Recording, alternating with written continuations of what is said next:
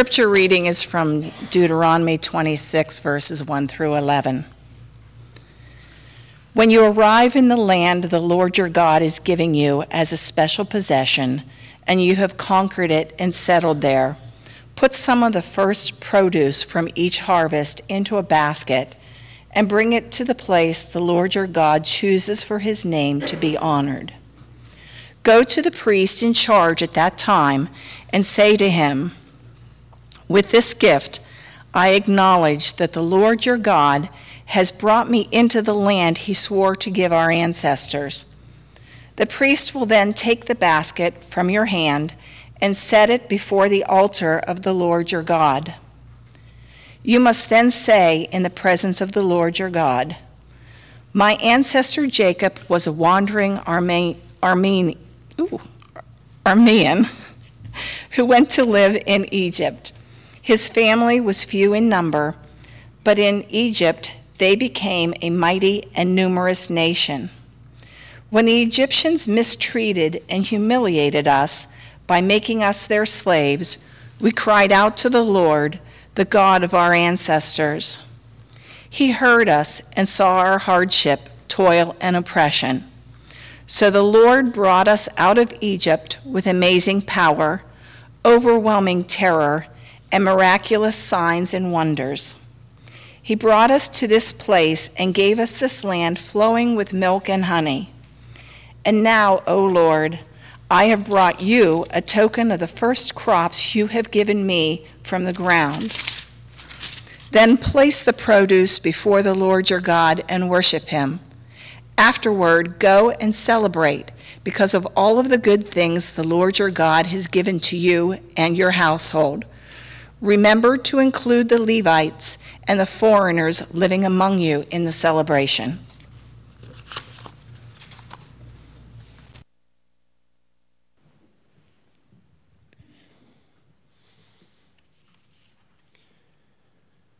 And our gospel lesson this morning comes from the Gospel according to John, chapter 6, starting with verse 25. When they found him on the other side of the sea, they said to him, Rabbi, when did you come here? Jesus answered them, very truly I tell you, you are looking for me not because you saw signs, but because you ate your fill of the loaves.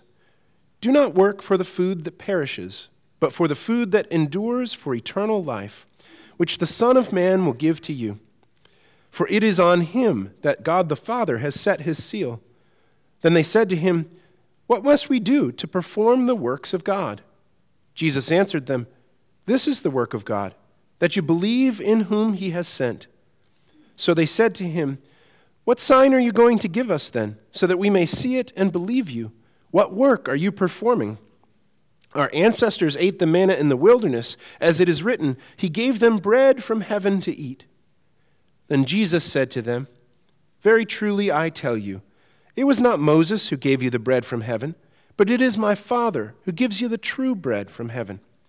For the bread of God is that which comes down from heaven and gives life to the world. They said to him, Sir, give us this bread always. Jesus said to them, I am the bread of life. Whoever comes to me will never be hungry, and whoever believes in me will never be thirsty.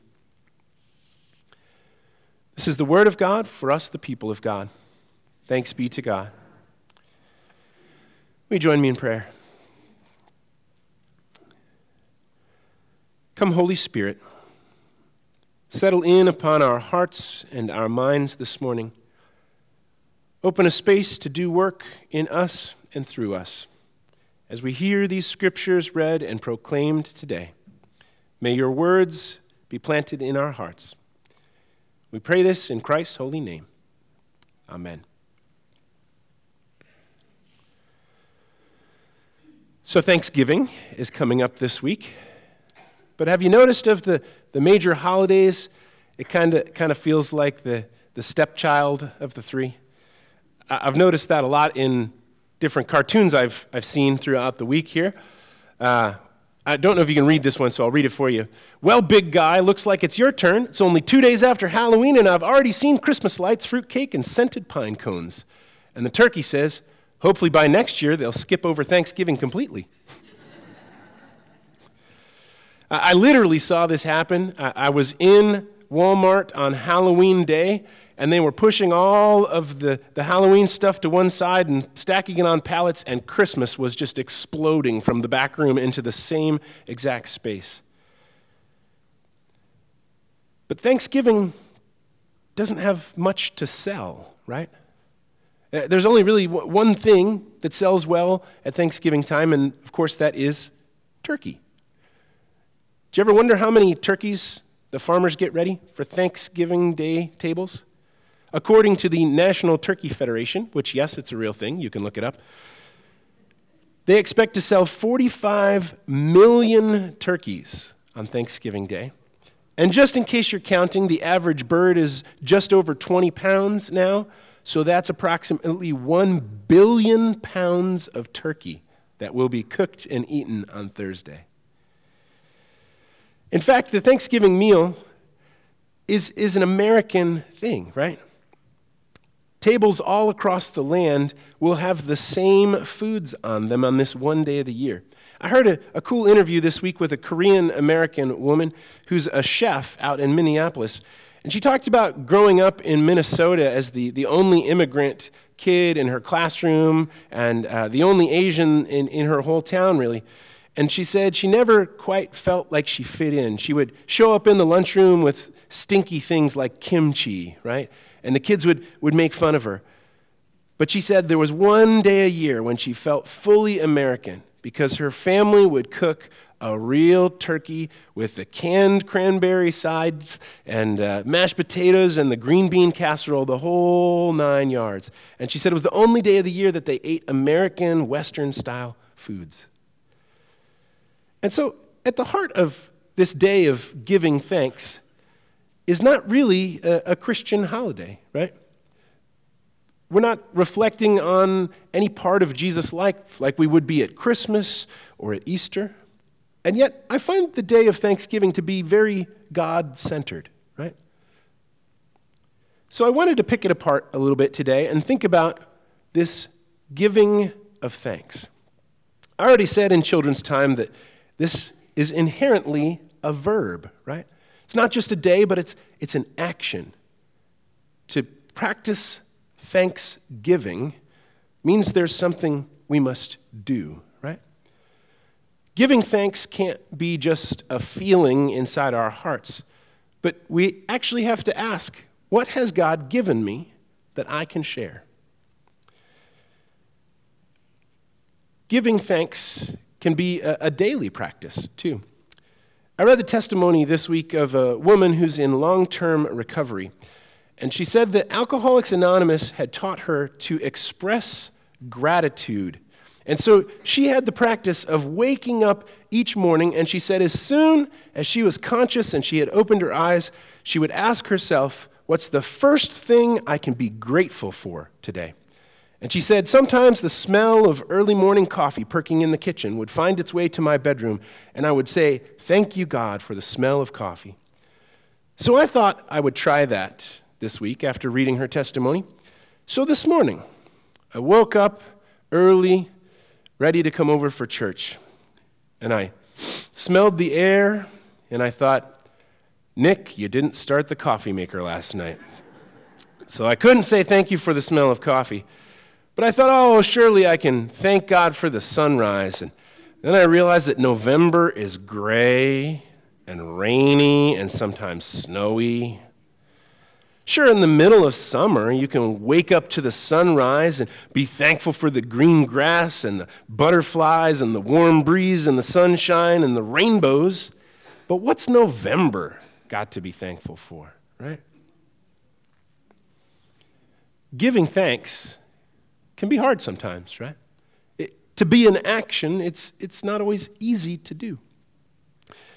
But if giving thanks is a verb, then sometimes it means saying it out loud. This week I was meeting with some colleagues, and one of the other pastors was talking about this time of transition for me and for my family as I step into a new role in the church.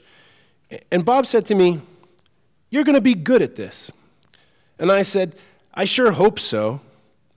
And he said, no, I mean you're going to be good at this. I want you to claim the gifts that God has given you.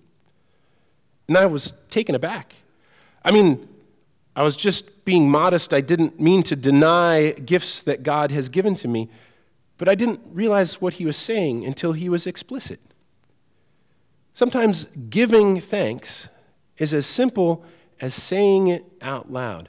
Saying it out loud or writing it down in a card or sending it in a text or writing it in an email so that someone else knows what you are thankful for that they have given to you.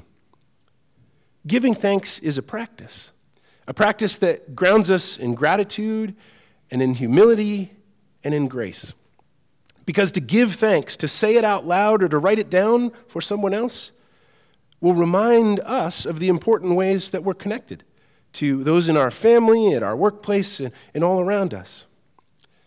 Plus, saying it out loud or writing it down has a lot of benefits. Studies have been done, and people who practice gratitude on a regular basis have more positive emotional and physical health. They are more optimistic, they have more energy, they are less isolated, they are more socially connected, and they even have stronger immune systems. How's that for good reasons to be grateful, right? In a recent study, 2/3 of Americans said that it was important to them to be generous. And in that same study, where 2/3 said it was important to be generous, 1/2 of the American population reported that they gave $0 to charity last year. Do you hear the disconnect there? It's important to be generous, but then it's hard to take the action. I would imagine those who are not generous see the world through a lens of scarcity. Whereas at Thanksgiving, we celebrate God's abundance. When we live out of scarcity, we live in a FOMO mindset, right? A fear of missing out. But people who practice generosity, who practice giving thanks regularly, see the world through a different lens. A lens of abundance, a lens of blessing, a lens of gratitude, a lens of joy, and a lens of security.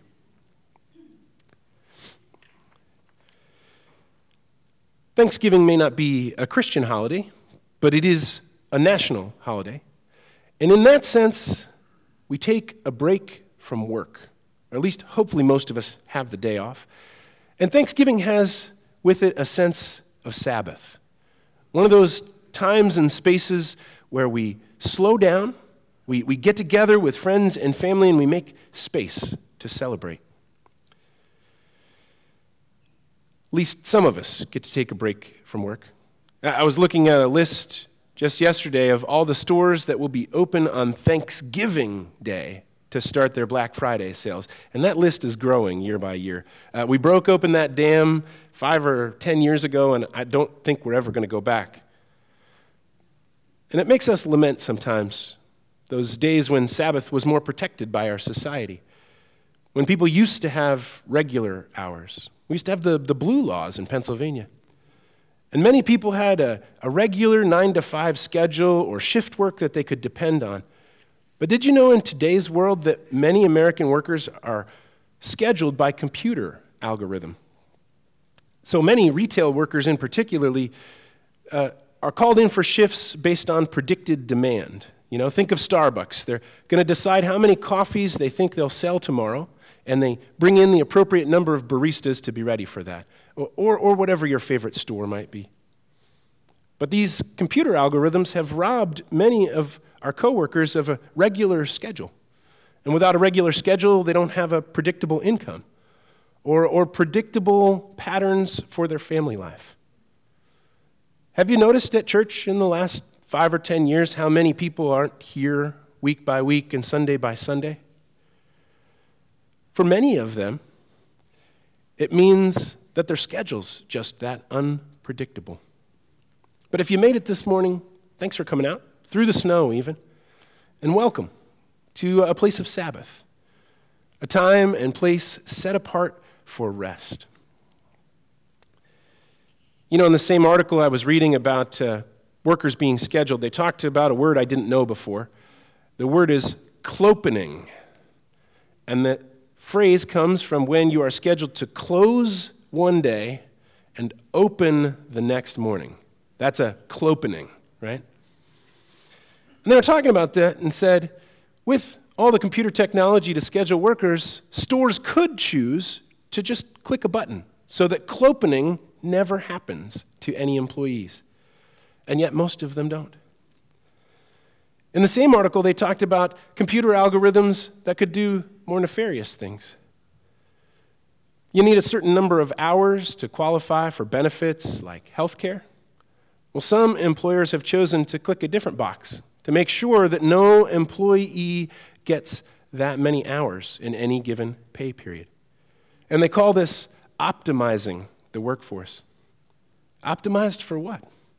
For the short-term profit of the company, but at the expense of the long-term success and health and well-being of their employees.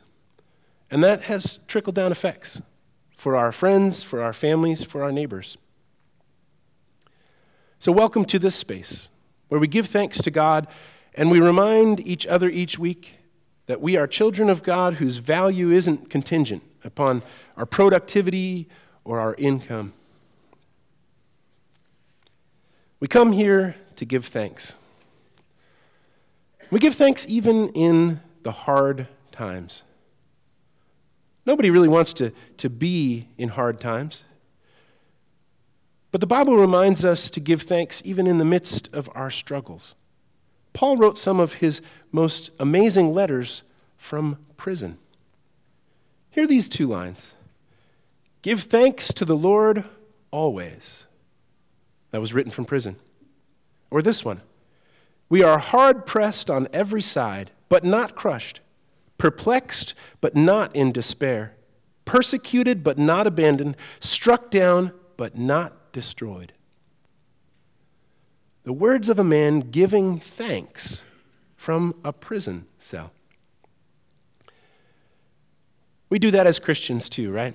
Even in the hard times, we come to God and find a way to give thanks, to count our blessings even in the midst of struggle. We realize that everyone will go through those hard times. Family problems or marital problems or parenting challenges, loss of a job, loss of health, loss of a loved one. They touch us all in one way or the other. But how do we remain joyful and give thanks, even in the difficult times? This practice of giving thanks has so many positive benefits for us. One thing it also does is helps us with one of the 10 commandments. That last one down on the list, thou shalt not covet. I ran across a wonderful line this week by the writer Shelley Brooks Sanford. She said, a prominent roadblock to feeling grateful is when I compare my insides to others' outsides, comparing how I feel inwardly on a difficult day to how others appear to me on their good days. Of course, this is a losing proposition which leads only to feelings of envy and disappointment. Here was the line that struck me. Don't compare your insides to others' outsides. And you know where we do that the most? Social media, right? Nobody puts their worst day up in a selfie, right? We all kind of cultivate our own image. You put the best pictures up, you know? The days that you're proud of your kids and having fun, you take a picture of everybody smiling. You don't take pictures of the meltdowns or the arguments, right? Don't compare your insides to others' outsides. To truly give thanks, we have to give it all back to God. The good, the bad, the in-between. And give God thanks for it all. You know, Thanksgiving may not be a biblical holy day, but practicing giving thanks is a most Christian thing to do. I was thinking of this coming Thursday and the turkeys that will be on our tables. And I was thinking about all the feasting that happens in the Bible. All throughout the Old Testament and the New, they feast together. We read about the Israelites' feast day in Deuteronomy. We have Jesus feasting with his disciples. There were pilgrims and Native Americans at Plymouth who feasted together. There will be you and whoever you gather with this week at your table, feasting. And that common thread runs through it all, that we take the time and the space to give thanks to God, the provider of our blessings. So this week, whatever situation you find yourself in, take the time and the space to give thanks. Thanks be to God. Amen.